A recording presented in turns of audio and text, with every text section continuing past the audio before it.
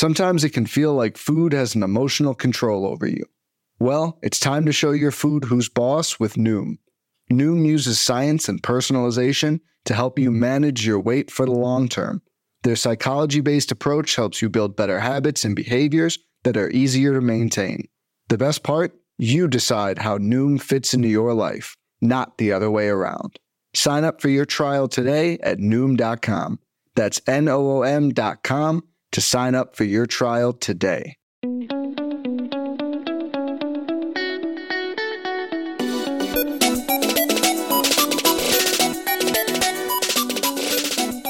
Hello and welcome to the Keeper Cup podcast. This is Chad Young, as always, here with Pete Ball. And Pete, we are up to episode 85, and we're on to our middle infield preview, looking at our top 10s at second base and shortstop for keeper leagues. Before we get to that, it's been a long time since we recorded, because we recorded our last episode was that draft we did, and we recorded that early. So it's been like weeks. Yeah, I was going to say, it's felt like a really feelings mutual. I mean, hell, we did an entire mock auction, slow rollout thing in between, You did, but I didn't. I haven't finished yet. I'm still going. Oh, wow. I got, can't even imagine who's left. Well, the last of the 480 players. I am currently waiting. So there are two of us going. Lucas Kelly from Fangraphs and I are the last two standing. I am currently waiting. It looks like I'm about 5 hours, assuming he doesn't outbid me, from getting Ryan Nelson, Austin Wells, and Michael Massey as my last three. I got super distracted with my tweets. So for those who follow me on Twitter, and those who don't, you will now find out that we did this last year too. We did this draft, and I'm putting out a tweet about every single player who is selected.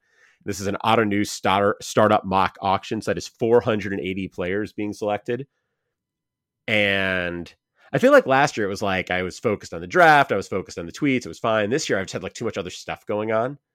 And so it's like, I got to do stuff about that draft. Wait, I'm supposed to send out those tweets. I'm going to go do the tweets. I'll deal with the draft later. And it's been a weird draft as a result. But yeah.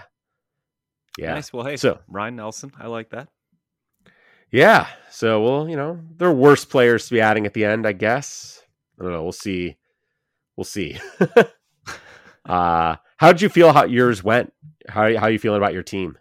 It was kind of weird for me. I mean, I'm sure we'll break it down a lot more, but I lost Trevor Story midway through this auction, right? I mean, we're talking about this took a lot of time to do, and I felt good about my Trevor Story bid. I got him for $15, and then obviously I felt terrible about it. So I kind of shifted gears a little bit, but honestly, if I was going into the season with this roster, I'd feel pretty good about it. Yeah, I mean, looking at your lineup, you got Will Smith, Matt Olson, Jonathan India, Francisco Lindor, Luis Rengifo, Eugenio Suarez, and then your outfield, you got Acuna, Eloy Jimenez, Brian Reynolds, Nick Castellanos, Brian De La Cruz. Luis Garcia as your util is maybe not an ideal use of the util spot, but that's who you've got there now. And then your rotation, Woodruff, Verlander, Wheeler, Fried, and Nestor Cortez. Your bullpen's really good. Devin Williams, Kenley Jansen, Rafael Montero, Carlos Estevez, Giovanni Moran. Looking at your bench, I'm trying to think like the most interesting names in your bench are, like Kelnick, Gabriel Moreno is really it'll be very interesting to see what those guys do. Got a couple of interesting prospects. I like what you did. I mean, I'll take that approval. I was able to just get a bunch of really good players because I kept getting them on $1 deal here, felt like $5 deal here, and so I just kept going in and in until I couldn't afford deals anymore. Yeah, that is what happens. So, anyways, we should talk middle infield, and in talking middle infield, I'm gonna start off with just an apology to our listeners, which is I was away this weekend. I was skiing with my family. I got this draft thing going on. I'm putting out rankings on Fangraphs, and I just never got around to making my top 10s for this. And so we're going to do something a little different this week. Usually I read my list, I read Pete's list, we talk through it, what the differences are. This time I'm going to read through Pete's list, and then we'll debate some of the guys, and I'm going to try to organize my list while Pete and I are debating. And at the end, I'll tell you where I've landed, if anywhere. Seeing how the sausage is made here. Yeah. Yeah. So we'll start off with second base. And to start off at second base, here's Pete's top 10 for keeper leagues. It's got Jose Altuve, Marcus Semien, Jazz Chisholm Jr., Ozzy Albies, Tommy Edman, Andres Jimenez, Brandon Lau, Gleyber Torres, Trevor Story. Is that still true at 9? And then you got Jonathan India at 10. So let's start with Story. You're still, I mean, it sounds like he's not playing this year, or it sounds like he might play part of this year. The comment was something about they hope to have him back this year. Anytime a team hopes to have a player back this year, I'm like, he's not playing. Yeah, I mean, so with flashing my medical license here, based on everything I've read, this kind of surgery is like 5 to 6 months, which is kind of annoying that he didn't get it earlier. But apparently this was Lou Merlone, former Red Sox player, was tweeting about it. He's a Boston sports personality now, about how like it's not surprising that this is when these things come up, because guys are starting to ramp up.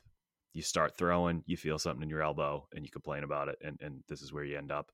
But yeah, I mean, I'm still kind of all in. I don't want to say all in, but I'm still in on Story as a fantasy asset in keeper leagues. I do think he'll be back this year. That 5 to 6 month timeline, like, you know, that could put him back even before the All-Star break if we're lucky here in Boston. So I hope they take their time. There's no reason to rush him back, but we're talking about a guy who was like a first, second round pick for basically 4 years. I mean, from 2018 to 2021, he was one of the best players in fantasy. And what people say is, yeah, well, that was in cores. I don't buy into that narrative. I think we've seen time and time again that players who play in cores, and you've talked about this in the past, Chad, they hit great at home because they should, but they actually struggle more than other players do on the road. And it kind of balances itself out. And how many more examples do we need, from Matt Holliday to DJ LeMahieu? I just feel like it's some Nolan Arenado, who's competing for MVP awards now in St. Louis. I feel like at some point, if you're a good hitter, you're a good hitter. And so I look at that, I say, Boston's a great place to hit. You know, he is now, thank God, going to have Rafael Devers every year of his career here.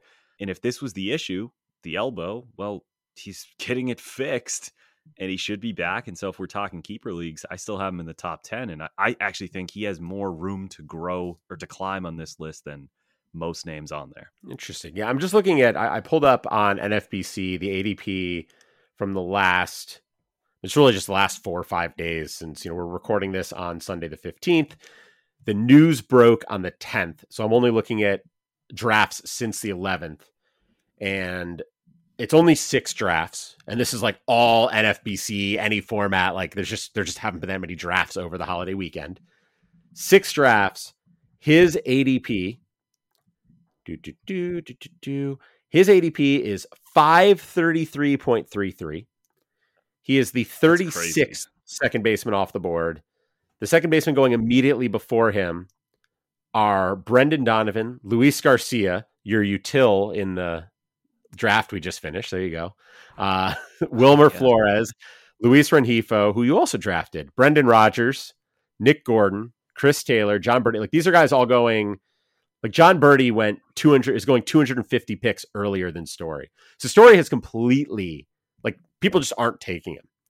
It's interesting to me that you're still you're that high on him. Because to me, when I think about these rankings, and I think about how I'm doing this, yes, they are for keeper leagues, but basically I'm doing this, I'm saying, for a keeper league, what order would I draft these guys? I'm not taking Story as the 9th second baseman off the board. I'm not taking him before a guy like Jonathan India right now, because I think it's taking too much of a hit for this year, even if I believe he's going to have long-term value. And I do. I think, like, we've talked about this before. He's, the Coors thing, but also he's a good hitter, and Fenway's actually not a bad park for him, I wouldn't think.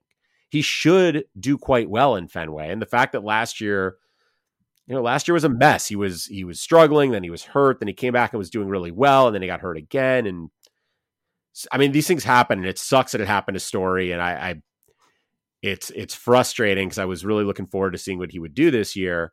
But I'm not taking Trevor Story as the 9th second baseman off the board. I just can't see doing it. even in a, obviously not in redraft, but even in keepers. Yeah, I mean, I think the reason why I wouldn't is because I'd want to compete this year. But if I can look at it from, bird's eye view, and I'm evaluating, this year the most heavy, but I'm also going to consider the second and third years. Like, I still think Trevor Story has that second round upside with the speed component. So, knowing how I draft, if I was starting a league right now, a brand new keeper league, maybe I would take Jonathan India before him, but that's not exactly how I'm looking at this. That's my own, I want to win this year, and kind of ignoring second year, third year, fourth year value. I think a great strategy, honestly, in draft, he's going 530, whatever. Yeah. I would wait to take a second baseman, and then I'd take a Luis Rengifo with Trevor Story and try and piece that together, and you might end up with one of the best 3 second basemen in the second half of the year. Yeah. I mean, I'm just not out on him quite yet. I want to hear more about the elbow. Yeah, and my guess is the reason is ADP, like the way these things go is, he's being drafted where he's being drafted, the news breaks, his ADP drops forever. Because right now, if you're drafting, especially in redraft, it's really hard to take him. Like it's just so risky because we still don't have that much information. Then over the next week or so, if information comes out and it's like, oh yeah, yes, when we say we're hoping to have him back this year, we recognize there's some risk we might not, but like our target is, July 15th. Then all of a sudden people are like, oh, okay, he's a couple weeks late. It'll actually be August 1st, but I'll get 2 full months out of him. But he'll start to climb back up a little bit. So my guess is right now is the low point, but I don't know. Let's go to the other end of your list. And I think I'm going to start with this. For redraft, Altuve and Simeon, I'm looking at NFBC ADP over the last, 2 weeks, since January 1st. I'm looking at all drafts because I want to make sure there's enough sample sizes. 22 different drafts. Altuve is going 34th. 34.23 is his ADP. Marcus Simeon is 35. They are less than a pick apart. And then there's a 10 pick drop before the next second baseman off the board. That's Jazz Chisholm Jr., who is going at 45.36. So there's a very clear in redraft 1-2. My question for you, knowing how you feel about Jazz, why didn't you move him up more? He's going third in redraft, and you haven't moved him up at all here. It's just a 10 pick difference. Keep in mind, it's one thing. My love for Chaz is one thing, but I also love Marcus Semien, right? So that's a really hard 1-2 for me there. And obviously Jazz hasn't beaten age handedly, but you're taking one guy who, even though he's young, just had a stress fracture in his back. That's a scary situation there. That's an injury that maybe could linger, versus Marcus Semien, who's like an Iron Man. And so I look at second base, it's just such a poor position. And to me, those top 2 guys, Altuve and Semien, just stand out so hard as like the 2 most reliable, useful options that I think I just had to automatically kind of give them a nod and then start going with upside with Chisholm. Yeah, and your point about being an Iron Man, Semien, going all the way back to 2015. 2015 was his first full season. He played 155 games. The next year he played 159. Then he played 85. He had some injury issues in 2017. Then 159, 162, 53, which sounds bad, but that was a 60-game season, so 53 was pretty good.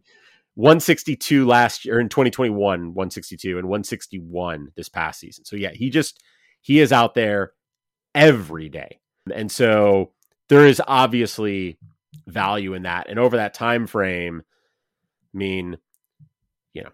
he's been sort of had some up and downs. Like one of those seasons, he had only 15 home runs. One of them, he had 45, but he's been around sort of 25 to 30 on average throughout that range. He's also stealing you mostly in the 10 to 15 bases range. Then this year he stole 25. So maybe there's more speed there than there used to be. Maybe he's just willing to run more than he used to be willing to run.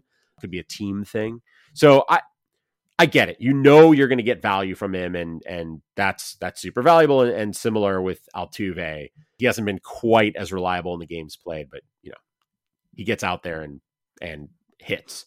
Altuve will be 33 early in the season. Semien will be 33 late in the season. And so I haven't been as high on Jazz as you have. I'm starting to get more and more interested in him.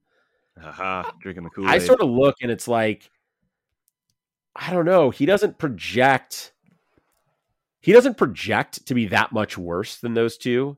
Maybe not even worse than those two. It just depends how you line up the values. I mean, if I look at projections for Simeon in a 5, or let's start with Jazz. I've got his page up now. So Jazz, his projections for a 5x5 league, and I'm looking at his Fangraphs page right now.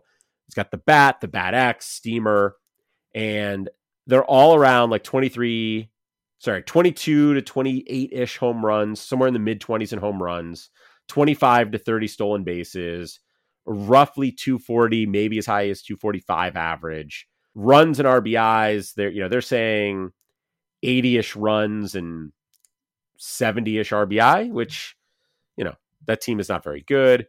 If I go look at Simeon and I compare that, looking at, 25-ish home runs and 16 stolen bases. So similar home runs, a lot less than the stolen bases. 250 average is better, but it's not that much better. He's closer to 85 to 90 runs and closer to 80-ish RBI, so better on that front.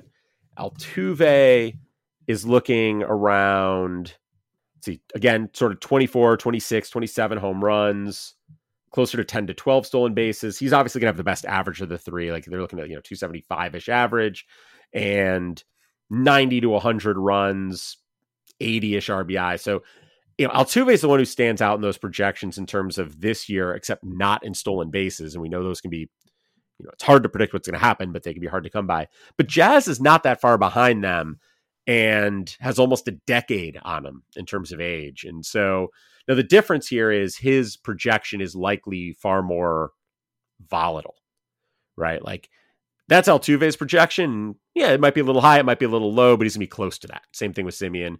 Jazz, like he could be way better than that. He could be way worse than that. It's just it's a little bit harder to piece together. But I don't know. I think I'm going to end up moving Jazz up. I just don't know where to. I think I would take him before Simeon in a redraft or in a keeper. Yeah, I don't think I would blame someone for doing that. Honestly, I don't think I'd blame someone for taking Jazz over Altuve in a keeper league, depending on how much you want to bank on the age. I mean, the back injury does bother me a little bit. The swinging strike rate's brutal, and frankly, like he looks like he's going to be a great fantasy player, but when you have a below average league walk rate and you're striking out 27% of the time, like something's going to have to change in his approach.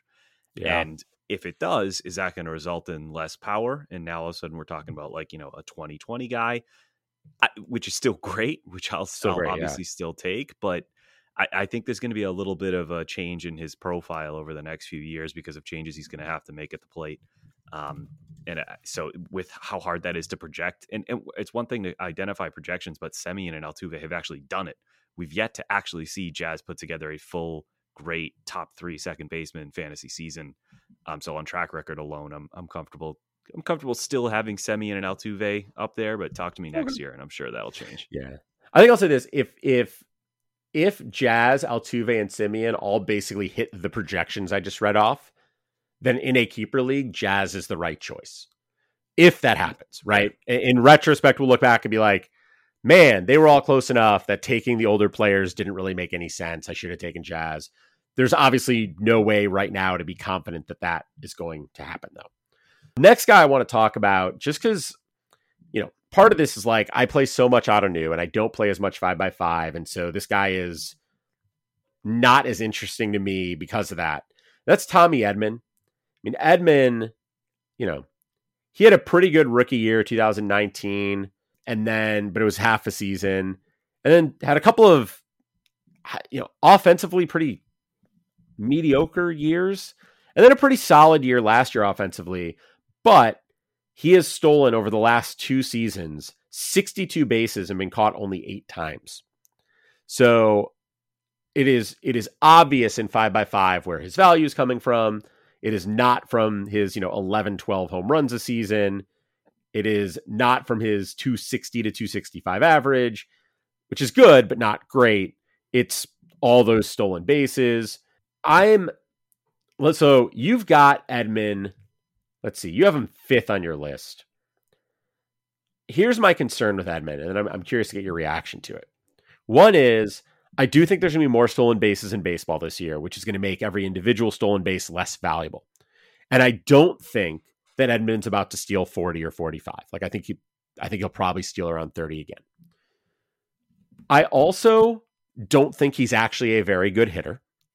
And because I don't think he's actually a very good hitter, I think there is some risk that he gets displaced and ends up in a utility role. Now, this past season, he had 5.6 F4 because he was great defensively in addition to being very good offensively. Like, if that continues, he's not going to get displaced.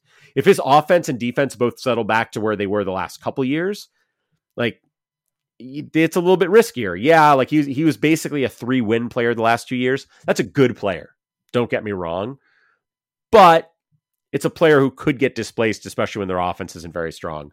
On top of that, being, 27, early next year, he's going to turn 28. Guys tend to run less as they age. And he's not old, but he is getting into that phase where he might run a little less. So those are all my concerns. I guess my question is just this. Are you not concerned? Do you not worry about that stuff? Or do you think it's just not going to come biting him yet? I'm not so sure it's going to come biting him yet. I think there's stuff to also look at Edman optimistically. Like, yeah, I mean, we may look back in 10 years and say that 2022 is Tommy Edman's career year, but that doesn't necessarily mean he can't live up to, fifth on my rankings or anything like that. He did post a career high walk rate. Now it's still a below league average walk rate at 7.3%, but like, that's what you'd want to see if you're St. Louis. Like, all right, this guy's heading in the right direction in terms of getting on base, because I do think being the leadoff hitter for St. Louis is what's giving him a lot of his value. But the shift is also going away. Now, he, as a lefty, he was only shifted 40% of the time, but when he was, his WOBA against the shift was just 260. His WOBA with no shift was 345. And I think for players who put the ball on the ground a lot, like Edman, and use their speed, the ban of the shift is going to help them more than some of the other guys. So even if his numbers start coming back down to earth, I think that should help keep him elevated enough and give him those opportunities on base to continue to steal bases. So I kind of expect, like, you look at Steamer projections for Tommy Edman, 13 homers, 86 runs, which honestly might be a little low, 62 RBI, 27 stolen bases, and a 263 average. I'd say that's probably about right. Like, I agree with those projections, and it's tough for me to, having seen him now do this twice, say that I'm out on him, even though I never end up with this guy. I honestly don't know if I've ever rostered Tommy Edman. Well, that makes sense. That all makes sense. So back half of your list, Andres Jimenez, Brandon Lau, Gleyber Torres, we talked about Story, and Jonathan India. You have on your list, if I look at that ADP list I was looking at before on NFBC, you have 9 of the top 15. You have 9 of the top 14 is really what you have. The one guy outside the top 14 that you put is Story, who we talked about has been, plummeting for obvious reasons. Here are the other 5 of the top 14 you didn't put on your list. And I'm curious to know from you, who of these guys, any of these guys, when I say their name, you're like, oh man, they should have been on my list. Or if not, who do you like most regret? Who's the one who's like, was the hardest to leave off? And so here's those names. So you have all of the top 7, Altuve, Simeon, Chisholm, Albies, Edman, Jimenez, and Torres. Number 8 is Max Muncy, not on your list. Number 9 is Jorge Polanco, not on your list. Number 11 is Vaughn Grissom. 12 is Brandon Drury, and 13 is Thairo Estrada. So Muncy, Polanco, Grissom, Drury, Estrada, all in the top 14. They're all in the top 13. India's 14. So they're all going ahead of India. A couple of them are going ahead of Lau. Left them all off. Any of those that you're like, man, now that I hear their name, they should have been on there? No, not really. The one that I'd go with for this answer would be Vaughn Grissom, just because there's such an element of unknown there. Atlanta just seems like they can't miss with calling up prospects. They trusted this kid right out of AA. The fact that they're not in on Elvis Andrus, they're not in on any of these, available infielders or players that were available. They just kind of said, all right, yeah, see you later, Dansby Swanson. Like, that kind of tells me there's a lot of confidence in this kid, unless they're like feeling amazing about, or is it Orlando Arcia or is Oswaldo Arcia that's with Atlanta? I don't know. I can't remember. But my point being is it seems like they're pretty all in on Vaughn Grissom. And even if he's batting in the bottom third of the lineup, which I'm sure he will, at least to start the season, like that's still a pretty good lineup to be batting in. And it's not the old NL. He doesn't have the pitcher batting behind him. So that element of unknown and youth kind of makes me choose Vaughn Grissom. But the other four guys, except for really Thairo Estrada, if I'm remembering correctly, are kind of trending down for me. So I've now sort of pieced together my list as we were talking through this. I'm going to read that off, and then we'll talk about a couple quick other second base things before we move to shortstop. My list. I'm still putting Altuve first. I just think he's the safest and the best, and I can't move him down. I am going to take Jazz over Semien. It is hard for me to do, but Simeon's huge been day on keeper cut. I know as good as Simeon's been, he's been hot and cold at times, and so he just like the thing that Altuve brings that the other two don't is there's almost no risk. I say that, and of course now he's going to go have like a terrible season or something like that. But like among all the players out there, Altuve is relatively not risky. Semien, there's enough risk there. I'm like, you know what? I'll push Jazz up. I don't know. I may regret that, but that's what I'm doing. I'm putting Andres Jimenez, who we haven't really talked about, fourth. I think, maybe this is my Cleveland colored glasses that I've got on, but Jimenez was awesome last year. And I actually think he has more power potential. He's not a super strong guy, but he's tapping into some pull side power in a way that feels reminiscent to me of Jose Ramirez. Now, I don't think he's as good with the bat as Ramirez, and I don't think he'll be able to get around on pitches like Ramirez, but I think there's more power potential there, which means he's the kind of guy who, could put up a 25-25 type season, which starts to put him into that upper tier. Right now, I think he's a tier below, but I think he's the top of that next tier. I've got Ozzy Albies after him. Vaughn Grissom, I'm going to put all the way up at sixth. All the things you said about Vaughn and about Atlanta and how they develop people, I'm a big believer of his. Brandon Lau, seventh. I've got Edman down at eighth for the reasons I talked about before. Gleyber Torres, ninth. And then Jorge Polanco, I have 10th. I still believe. I continue to believe in Jorge Polanco. And I don't think there's anyone else. Like, I look at Polanco and the other guys you can consider there are like Max Muncy, but he's not young and was really struggling for a while last season. Brandon Drury, who I don't believe in at all. Thairo Estrada, who I think is fine, but doesn't have any sort of interesting, exciting upside. And India is probably the one who's the hardest one for me to pass on there versus Polanco, and I could see going either way. But I think Polanco is the better hitter of the two, and given they both carry different kinds of risk. I think for India it's more performance risk. For Polanco it's more health risk. But since they both carry risk, I'll go with the guy I think is the better hitter.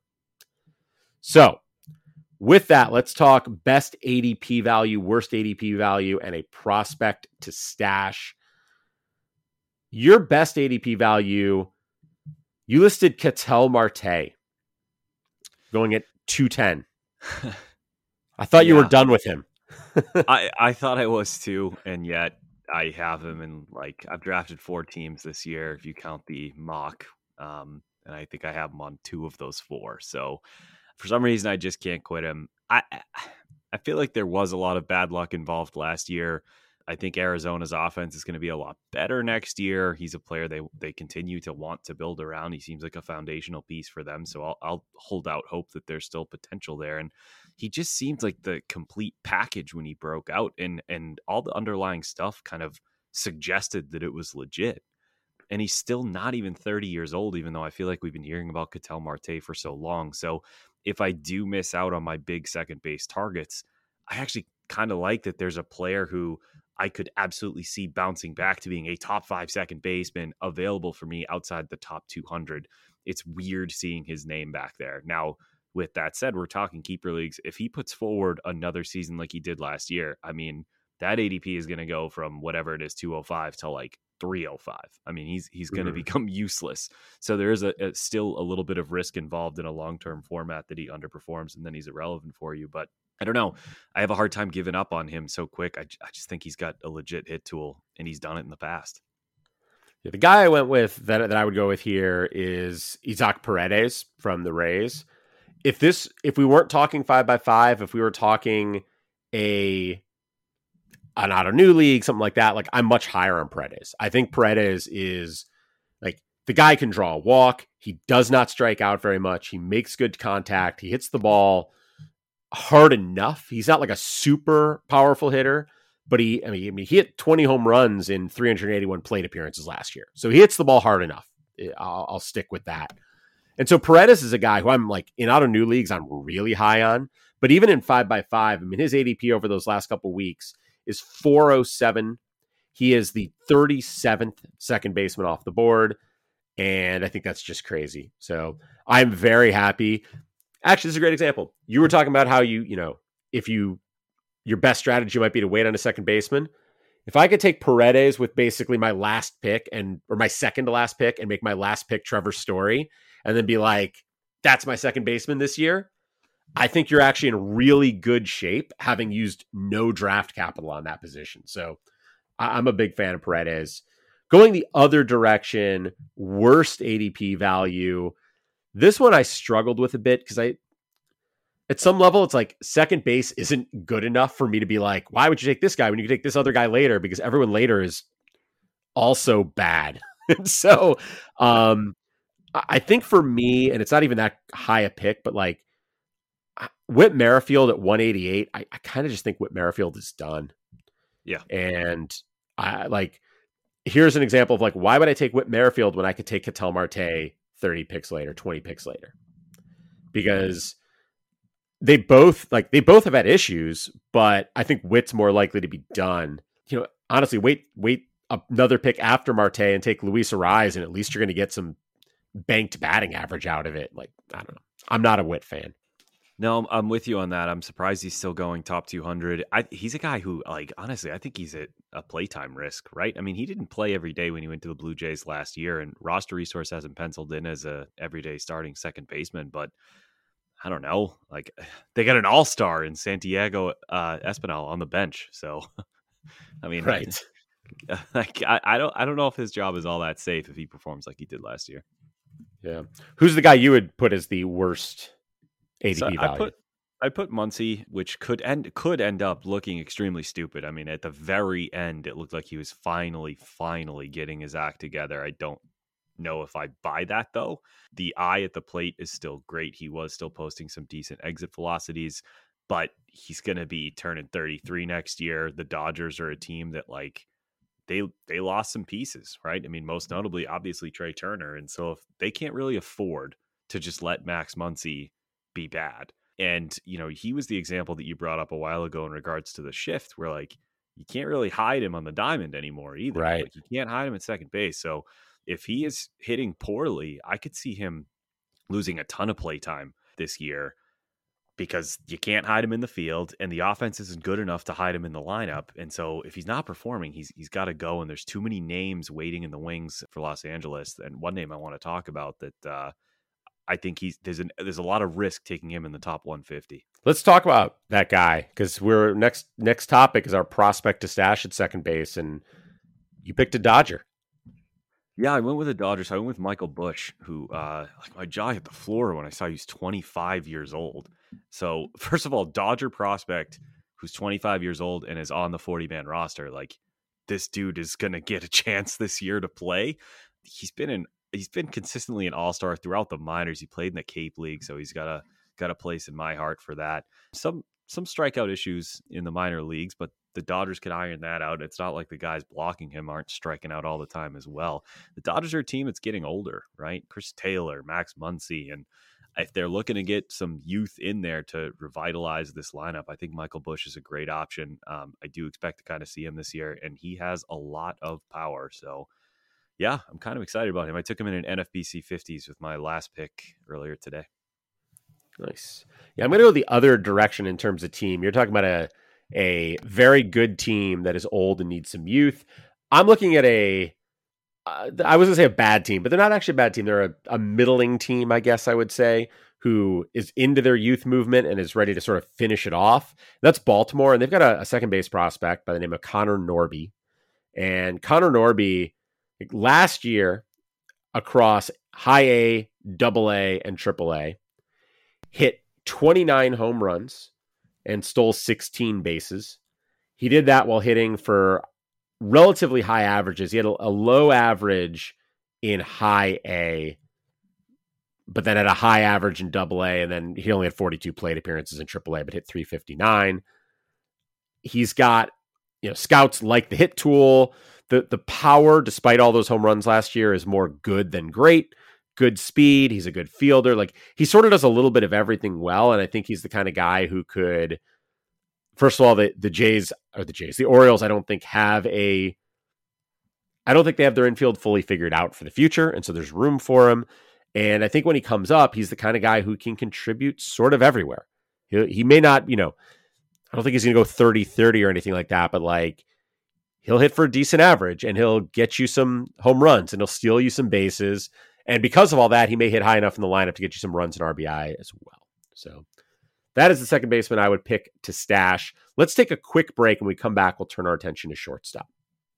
Fads come and go, and nowhere more than in the world of weight loss. That's why Noom has created weight management programs that are made to last. Noom uses science and personalization so you can manage your weight for the long term. Their psychology-based approach helps you build better habits and behaviors that are easier to maintain. And they help you understand the science behind your eating choices and why you have those cravings. Noom's personalized courses are easy to follow and will help grow your confidence with tools you can put into practice on day one. The best part? You decide how Noom fits into your life, not the other way around. And based on a sample of 4,272 Noomers, 98% say Noom helps change their habits and behaviors for good. So stop chasing health trends and join the millions who have lost weight with Noom. Sign up for your trial today at Noom.com. That's Noom.com to sign up for your trial today. When it comes to weight management, we tend to put our focus on what we eat, but Noom's approach puts the focus on why we eat, and that's a game changer. Noom uses science and personalization so you can manage your weight for the long term. Their psychology-based approach helps you build better habits and behaviors that are easier to maintain. And they help you understand the science behind your eating choices and why you have those cravings. Noom's personalized courses are easy to follow and will help grow your confidence with tools you can put into practice on day one. The best part? You decide how Noom fits into your life, not the other way around. And based on a sample of 4,272 Noomers, 98% say Noom helps change their habits and behaviors for good. Try Noom today and see the results for yourself. Sign up for your trial today at Noom.com. That's Noom.com to sign up for your trial today. All right, welcome back. As we said before the break, we're going to take a look at shortstop now and do the same thing we did last time. I'll read Pete's list and then argue with him for a little while I figure out what my list is going to look like. So, Pete, your top 10 at shortstop. You got Fernando Tatis Jr., Trey Turner, Bo Bichette, Bobby Witt Jr., Francisco Lindor, Corey Seager, Wander Franco, O'Neill Cruz, Xander Bogaerts, and Dansby Swanson. And we're going to start right at the top here because is Fernando Tatis Jr. a shortstop? He seems like he's not a shortstop. Yeah. So I kind of put a disclaimer in there and put one honorable mention name who I'd plug in at 10th for when he does lose shortstop eligibility, because he is almost definitely not a shortstop anymore. Look, Xander Bogaerts is not going to play shortstop for the next 11 years. But right. I think it's more likely that Bogaerts does for a few years and then it's somebody besides either of them than it is that Bogaerts plays it and then they bring Tatis back to shortstop. I don't think that's going to happen. Tatis was not a great shortstop anyway. He had already moved to the outfield, but he'll have eligibility, and that guy is just a fantasy god. Not that Trey Turner is not, But the idea of having Fernando Tatis Jr. on my keeper league teams for the next 3, 5, 10 years has me really excited. And I would definitely put him number one. That's not a knock on Trey. I just think everything Trey does, other than potentially batting average because of the strikeouts, Tatis could do better. And he's so much younger. That's where my interest is there. Yeah, I think the big question, it's almost a philosophical question with a ranking like this, is this my ranking of shortstops, like keeper shortstops, or is it my ranking of keepers among players who are shortstop eligible?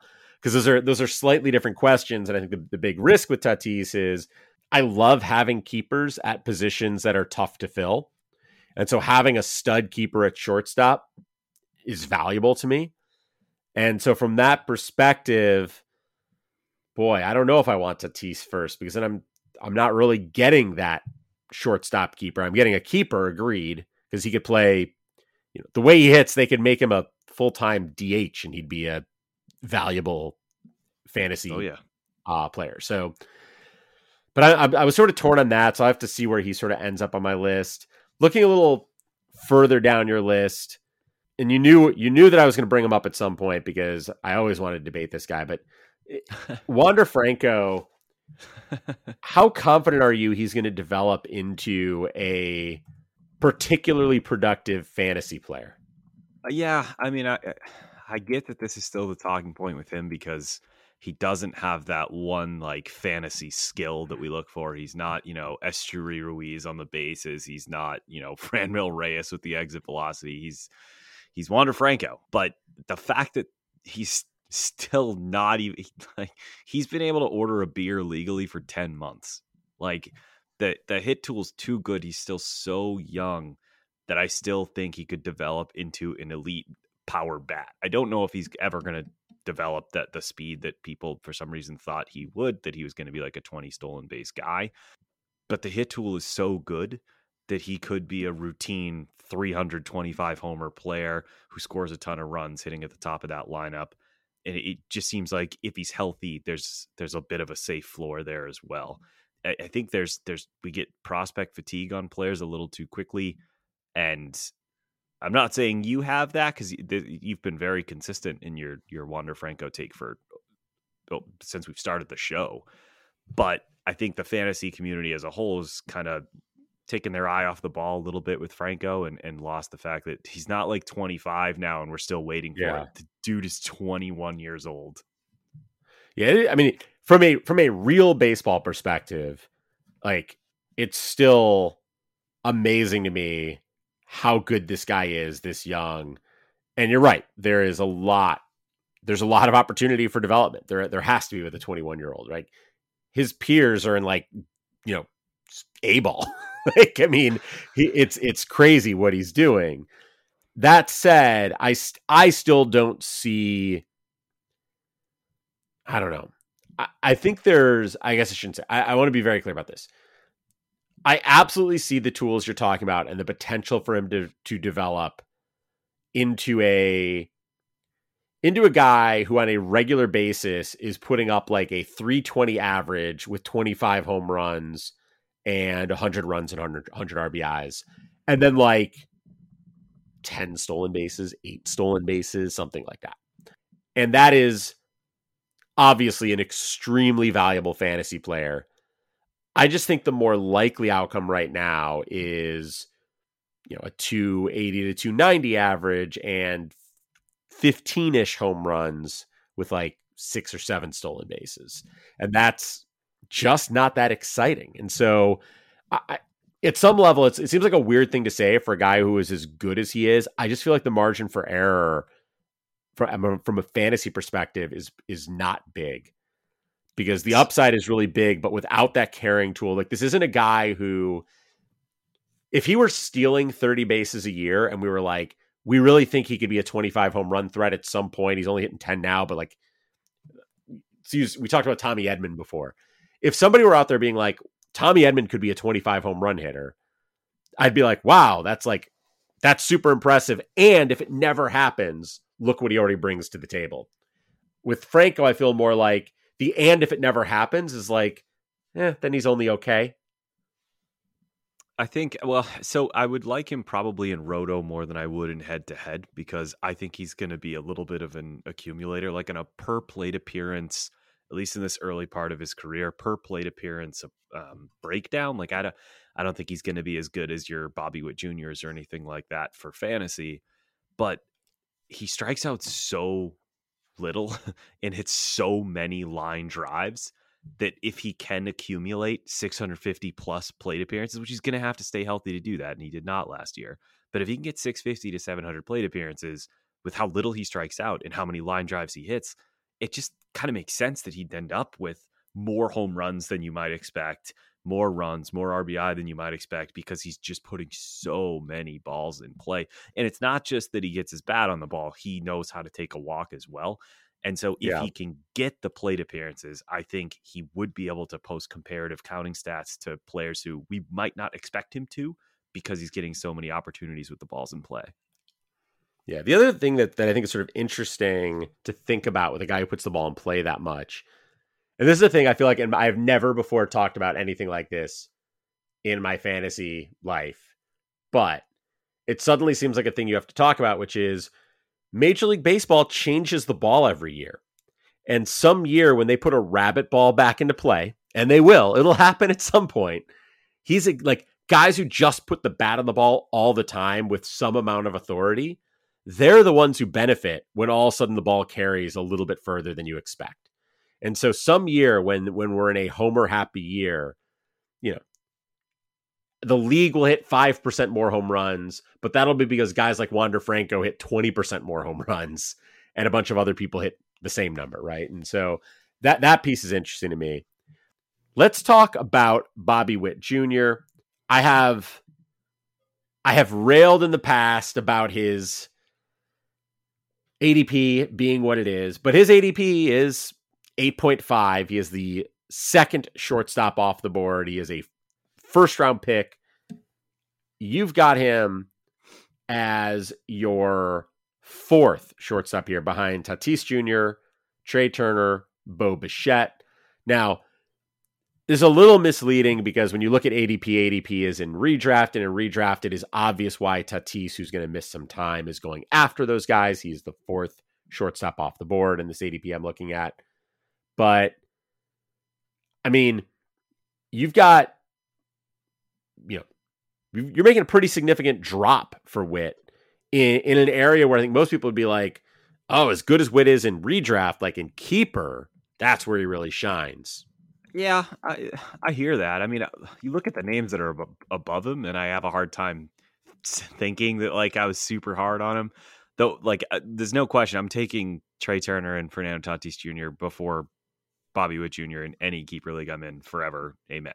I could totally see a debate with Bo Bichette. I would argue they're kind of similar to this point.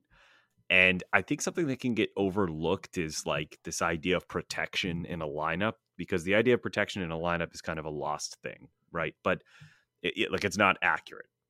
But when it comes to counting stats, like I don't think that Bo Bichette is getting so many better pitches to hit because he's in the Blue Jays lineup versus Bobby Witt because he's in the Royals. But when it comes to how many runs he's going to score and how many RBI he's going to have, that adds up. And so if Bo Bichette has 100 runs and 90 RBI compared to Bobby Witt, who's doing 80-80, well, that 30 extra runs plus RBI, that's actually kind of significant. So I think it's closer than what the field might suggest. And I don't think they're all that different of players. Bobby Witt Jr. really impressed with the strikeout rate this year. I thought it was going to be much higher. He was only at 21.4, but the walk rate was non-existent. And Bo Bichette's essentially the exact same thing. And Bo Bichette in the past, not the highest average exit velocities, but he was much better than Bobby Witt Jr. this year. As a matter of fact, he's in the 91st percentile for average exit velocity with a good max EV and all that stuff. So I think they're kind of comparable, and I like the lineup context for Bo Bichette. So right now I'm taking him over Bobby Witt Jr. in a keeper league. And I understand that probably means I'm never going to have Bobby Witt Jr. in a keeper league if they're starting up this year. Yeah.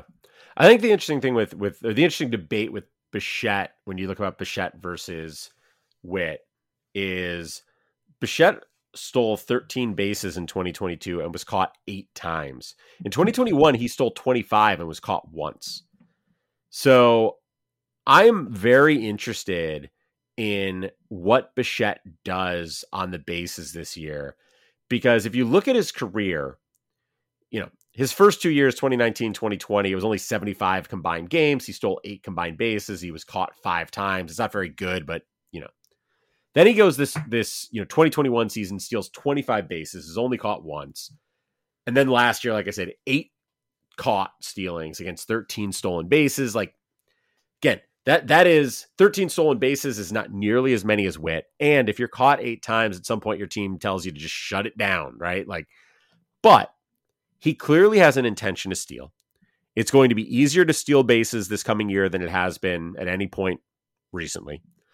And if he's the kind of guy who, and his numbers suggest this might be the case, that he is just teetering on the edge of whether he's good enough to steal 25, 30 bases on a regular basis, like maybe that's enough to push him over the top, right? Maybe, and if that happens and all of a sudden he is a better hitter than Bobby Witt Jr. I don't even think that's debatable. It shouldn't be debatable. He is a better hitter. Witt might become a better hitter at some point, but he hasn't shown anything like that yet. He's a better hitter than Bobby Witt Jr. He has shown more power, and I think he'll continue to show more power. He is in a much better lineup for those runs in RBI. If he can close that stolen base gap, it becomes a no-brainer to take Bichette first, and I think there's a chance he could do that despite what we're seeing from ADP. So I like that. I think that makes a lot of sense. I got two quick things for you on that, because the stolen base point is such a good point, but it was such a weird first half for Bo Bichette. And although I don't know what would explain this other than maybe there was an injury or something like that, and he played 159 games this year. Before the All-Star break, Bo Bichette stole 7 bases and was caught 6 times. After the All-Star break, he stole 6 bases and was only caught twice. So I don't know, maybe I'm breaking this down too much and looking too much into it, but he clearly turned a corner down the stretch last year where he literally won people leagues. They were able to hold out for as long as possible, and he really turned it on. So I'm with you. I want to see what he does with the stolen bases this year. And another thing, Bobby Witt Jr.'s third base eligibility does make a difference for me. So this is our shortstop rankings, and I have Bo Bichette ahead of Bobby Witt Jr. as a shortstop. When you factor in that Bobby Witt Jr. has third base, I would probably end up taking him for that reason at that position before Bo Bichette. Interesting. Well, I'm going to read off my list now because I've been sort of thinking through this and making some notes. And here's where I ended up. So I'm going to put Turner first. I'm going to drop Tatis. So you have him first. I'm putting him down at third because I basically decided that part of my shortstop list is wanting my shortstop, and he may not be it. So Turner, Bichette, Tatis. You talked me into Bichette being above Witt, so I'll put Witt fourth. I have Corey Seager fifth, O'Neill Cruz sixth, Lindor seventh. I had Wander. I wasn't even sure Wander was going to be on my list, but I'm going to move him up to eighth. You've convinced me that he belongs, and he does. The talent is just through the roof. I've got Carlos Correa ninth and Dansby Swanson 10th.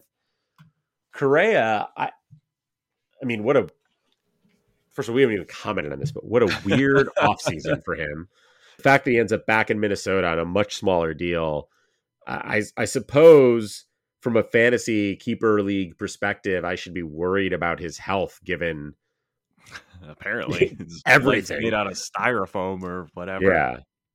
But right now, I think the thing, there were some people who were like, oh, well, if he doesn't sign with the Mets, why would anybody sign him? And it's it's not about whether he signs with the Mets or not. All of this stuff it's a risk analysis, right? How much am I willing to spend and how much risk am I willing to take on? And right now, over the last 2 weeks, and maybe this isn't fair to Correa because his ADP is probably going to get better, but over the last 2 weeks, he's going at 117 almost. He's going after Jeremy Pena, Willy Adames, Tim Anderson, Wander Franco, and this is in redraft. And from my perspective, the cost to acquire him is so low. And the risk, while it's there, it's a keeper league. I just need him for 2 or 3 years. Anything beyond that, I'm not really overly concerned about. And if I need to move on, I'll move on. That's fine. And so from that perspective, I think he belongs on my list. So that's why I've got him at 9th. I had a hard time leaving off Carlos Correa. But I won't lie, the leg thing was a little weird to me. He is after all of these guys in terms of ADP. Like in my eyes, when it goes from Correa to Ahmed Rosario, there's a little bit of a drop off there at shortstop. At least in terms of upside, I do kind of like Rosario's floor for batting average and stolen bases. Not that he was a consideration for this list, but yeah, I mean, for what it's worth, Correa was a tough omission for me as well. Got it. So let's talk a little bit about best and worst ADP values. Your best value, you went way down the list here. Yeah, you're almost outside the top 500. Almost. He will climb though. Yeah, so that's Oswald Peraza at ADP 479, and you go to roster resource, he's penciled in as the second baseman right now. Peraza, does that sound right? Yeah, because it would be. I don't think they're going to put Glaber back to short. Whatever the case may be, roster resource has Oswald Peraza penciled in as a starter right now, and I don't see why they have him. They have him at shortstop because they've got Glaber still at second. Right. Okay. So yeah, they got him batting eighth at shortstop behind Bader in front of Trevino.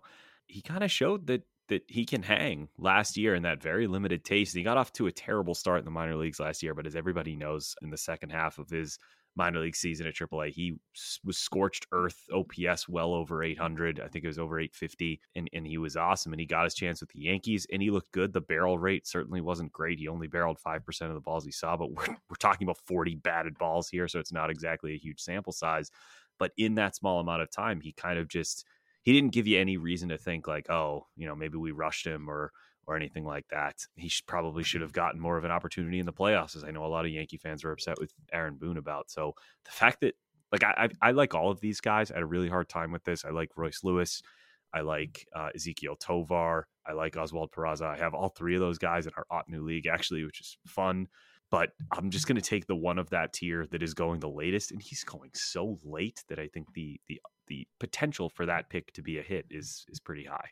Yeah, this is interesting. I mean, I ended up going with a guy you just mentioned, Ezekiel Tovar, who's going earlier. Tovar is also penciled in as a starting shortstop for his team. It's the Rockies. And I just think he's a better offensive player than Peraza. I mean, that's basically like, because I also would have considered Peraza. I like his upside. And I think at Coors, I mean, last year he hit 15 home runs, which doesn't sound like a lot. He only played 80 games. And before you get all, Coors Field, he only played 9 games for the Rockies. He had 1 home run in 9 games for the Rockies. So most of that was in Double-A. I think he's in a position to have a really, really strong career. His carrying tool from a sort of prospect analysis standpoint is his hit tool, which I think is a great sign for a guy going to Colorado because, first of all, he can hit for a real high average in that park, and his power can play up if it never fully develops.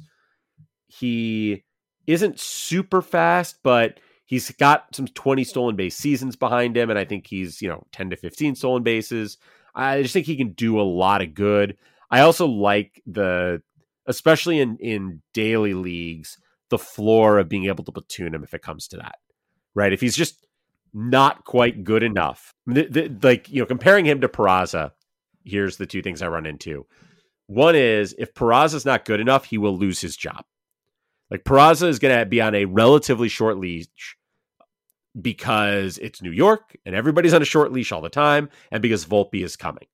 And so he has to earn his job basically every day, whereas Tovar, it's Colorado, and who else is going to play that position? The other is that if Peraza's not good, he's just sort of from a fantasy perspective not going to be that good, even if he's great defensively and holds the job. Tovar, at the very least, I'll be able to play him at home and get value from that perspective. So that was why I went with him. From a worst ADP value, I mean, this is interesting. You and I both have this guy on our top 10 list, and then you were like, nope, still the worst value ADP. So why'd you go with O'Neal Cruz? Yeah, I mean, longtime Keeper Cut listeners will know that you and I both really like O'Neal Cruz. And look, he could be a top 10 pick next year. All the tools are there, right? Like he's got the speed of a god and the power of Aaron Judge. Like all the raw tools are there. We all know that. But the fact that he's already going around pick 75 is just, to me, it's the overvaluing of stolen bases getting pushed way up, because I could see O'Neal Cruz finishing the season with a strikeout rate over 30%, a batting average around 230, and terrible counting numbers outside of home runs because he plays for Pittsburgh and they're not trading him.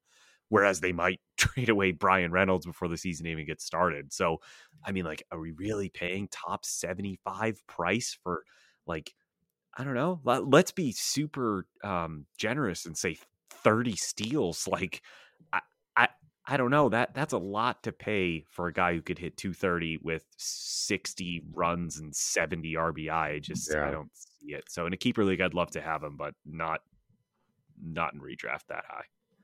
Yep, I totally agree with that. My worst ADP value, I'm just not gonna spend any time on this because we've done this before, and I don't want to make myself angry. I just went to the doctor. My blood pressure is good, and I'd like to keep it that way. But stop taking Bobby Witt Jr. in the first round. It doesn't make any sense. I tweeted about this, Pete. I know you saw this, but I listened to Wins Above Fantasy like last week, and maybe it was the week before. I can't remember. But they also talked about this. They were talking about, like, you know, their whole episode was just reactions to some early ADP data. And I can't remember if it was Steve Giswelli or Van Burnett who said it, but they were just like, I just don't get it. And I was like, thank you. I'm not alone. So yeah, to be very clear here, Bobby Witt Jr. was not a first round value last year. There's no reason to think he'll be a first round value this year. Stop taking him there. Let him fall. He is the worst ADP value at shortstop, and I don't think it's close. Moving on, prospects to stash. This one is, your pick is almost sad because he shouldn't be a prospect to stash. He should just be like the guy starting in Minnesota. But Royce Lewis, the man just can't stay on the field. Yeah, 2 torn ACLs, which, you know, it's hard to really say, like, oh, go stash this guy that everybody knows about and has tore a ligament in his knee twice. Like, it's not that ringing of an endorsement or hard-hitting analysis here. I just think he's legit. Like, if he plays, I think he's going to be awesome. Steamer's projecting him for a WRC plus of 125. I don't know if he's going to be able to stay in the field. I don't know when he's going to come back. It doesn't sound like it sounds like the type of thing where they're going to be a little bit conservative. And certainly the Carlos Correa acquisition is going to factor into this a little bit. I don't know what that means for how their infield shakes out, but I do know if Royce Lewis is healthy, he's going to play and he's going to hit. And so if you can get him as a buy low, especially now after the Correa signing, and he's not going to start the season with the Twins, he's going to be hurt, he's going to have to rehab, all that stuff. He'll go through the typical bumps that every rookie does. I think the final result is you're going to end up with a pretty awesome player who has a great hit tool, does not strike out too much, can hit for a lot of power, and you're going to get him at a discount because when it rains, it pours, and it is pouring for Royce Lewis. Yeah, Lewis, I mean, the thing that I felt this way when the Twins signed Correa, and I'm like, you know, I feel like as a Cleveland fan, I got to be careful what I say because I don't want to make it sound like I'm hating on the Twins here because that's not my intention. But like, they just signed Correa, who we saw 2 other teams pass on because of his medicals. There's no lack of knowledge of the history of Byron Buxton and injuries. Jorge Polanco has had injuries on and off. Royce Lewis has had injuries basically as much as he's played. Alex Kirilloff has been sidelined by injuries. And yes, every team has injuries. Every player's had injuries here and there. But like, these are players that this team is built around at some level that have all had significant injury, either issues or risks. And I don't know. I feel like we're 6 months away from somebody putting out a tweet that goes viral that says, wow, the Twins IL has the best lineup in the AL Central. And like, I'm just putting out there now so that if I'm not the one who sends that tweet, you know I said it first. But like, man, it just feels like a lot of risk there. And maybe that's, you know, I don't know. I on the one hand, they could end up with this like a 50-win season one year when all those guys are hurt. On the other, they could win like 120 some season if they're all healthy and if they find some pitching, because their pitching is meh. But yeah, it just seems like a lot of risk there, and Lewis is another piece of that. But I agree with you on the talent side. As for me, from a prospect to stash, I mean, shortstop. I pulled up Eric Cross's top 400 for fantasy leagues, and I'm just looking at guys who are listed as shortstop there. I don't know how many of them are eligible, whatever, but he has Gunnar Henderson, Ellie De La Cruz, Jordan Lawler, Anthony Volpe, Ezekiel Tovar. I haven't gotten outside his top 10 overall yet, by the way. This is still his top 10 overall. Those are all shortstops. Noelvi Marte at 14th, Jackson Holiday at 21st, Marcelo Mayer at 23rd, Royce Lewis is 27th. Like, there's shortstops all over this list. And so this is a total cop out, but like, just any of them. Like, just go get, like, if you're looking to I mean, at some level, the answer is, if you're going to stash a prospect, make it a shortstop. There's so many good shortstop prospects. If they stick at the position and perform, now you've covered a really tough to fill position. If they perform and don't stick at the position, that's fine. There's lots of places for them to move. Like, shortstops can move to third base, to second base, to the outfield. Like, they can go all over the place. So they don't have to carry themselves defensively to stick around. So yeah, if I had to pick one of them right now to stash, I'm not going to count Gunnar Henderson because he is, going to be in the opening day lineup for the Orioles. So the guy I would pick, if I had to pick one, would be Ellie De La Cruz. Like, I'm looking, he's got like 70 grade raw power, potentially 60 grade game power from a shortstop who also has 70 grade speed. Now, the hit tool has got some questions, and if you look at his minor league track record, like, he has been hovering around a 30% strikeout rate pretty consistently. He's continued to move up, I think, because they need to challenge him, because even though he's striking out that much, he just hammers the ball when he hits it, and his numbers overall have been really good. I do have some concerns that as he continues to move up, at some point those strikeouts are going to catch up to him. And it's really a question of, like, do the strikeouts catch up to him before he figures out how to limit the strikeouts? If he does figure out how to limit the strikeouts, the sky's the limit. Yeah, I love that pick. I think it's Adam Howe of On the Wires, and another huge Ellie De La Cruz fan. But I mean, it's a player who everybody is becoming a fan of. It's a name you brought up twice there that I wanted to ask you about, because I was reading Scott White's of CBS top 100 fantasy prospects for 2023, which must be a really difficult article to write, because I don't think 100 prospects are in just 2023. But he kind of expects Gunnar Henderson to get enough looks at shortstop this year, enough starts at shortstop this year, to not only have eligibility for the current season, but for at least next year as well. So where would he rank in your list, looking at your top 10? Where would you slot him in? Would he make your list? Goodness. Yeah, and I'm looking, I think, like, it appears that he is going to be their shortstop. So I suppose, yeah, at some point this season, he'll have shortstop eligibility. Boy, where would Gunnar Henderson fall on my top 10? I mean, at some level, he is what people think Witt is. Like, he's the same power speed combo, except he's actually a good hitter. Which is, if I really think that, then theoretically he moves up to fourth and goes ahead of Witt and behind Tatis. Wow. But that seems a little aggressive. So maybe he's a little bit lower than that. But yeah, if I'm considering Gunnar Henderson among my shortstop eligibles, which, I was focused on, he wasn't on the list I was working off of. Yeah, I was using. I don't know if I could actually move him up. I don't know if I could actually move him up ahead of Witt. But I maybe what I'm really doing is trying to talk myself into moving Witt down. But, like, I don't know. I think he could. I think he could go homer for homer and steal for steal with Witt. Actually, that's not even true. I think he has more power than Witt. I think he could go steal for steal with Witt and hit more homers and have just a better offensive profile. No, he can't go steal for steal with Witt. Okay. He's a better hitter than Witt. I think he can outdo him in home runs, average, and runs and RBI, but lose to him by enough in steals that they're still pretty close to each other.